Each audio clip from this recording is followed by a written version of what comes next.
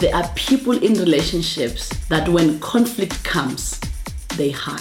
They hope that somehow the problem will go away. But that is not the way to resolve conflict. You must communicate. These people always hide from reality. They don't want to ruffle any feathers. They don't want to make anybody feel uncomfortable, and they don't want to discuss hard topics.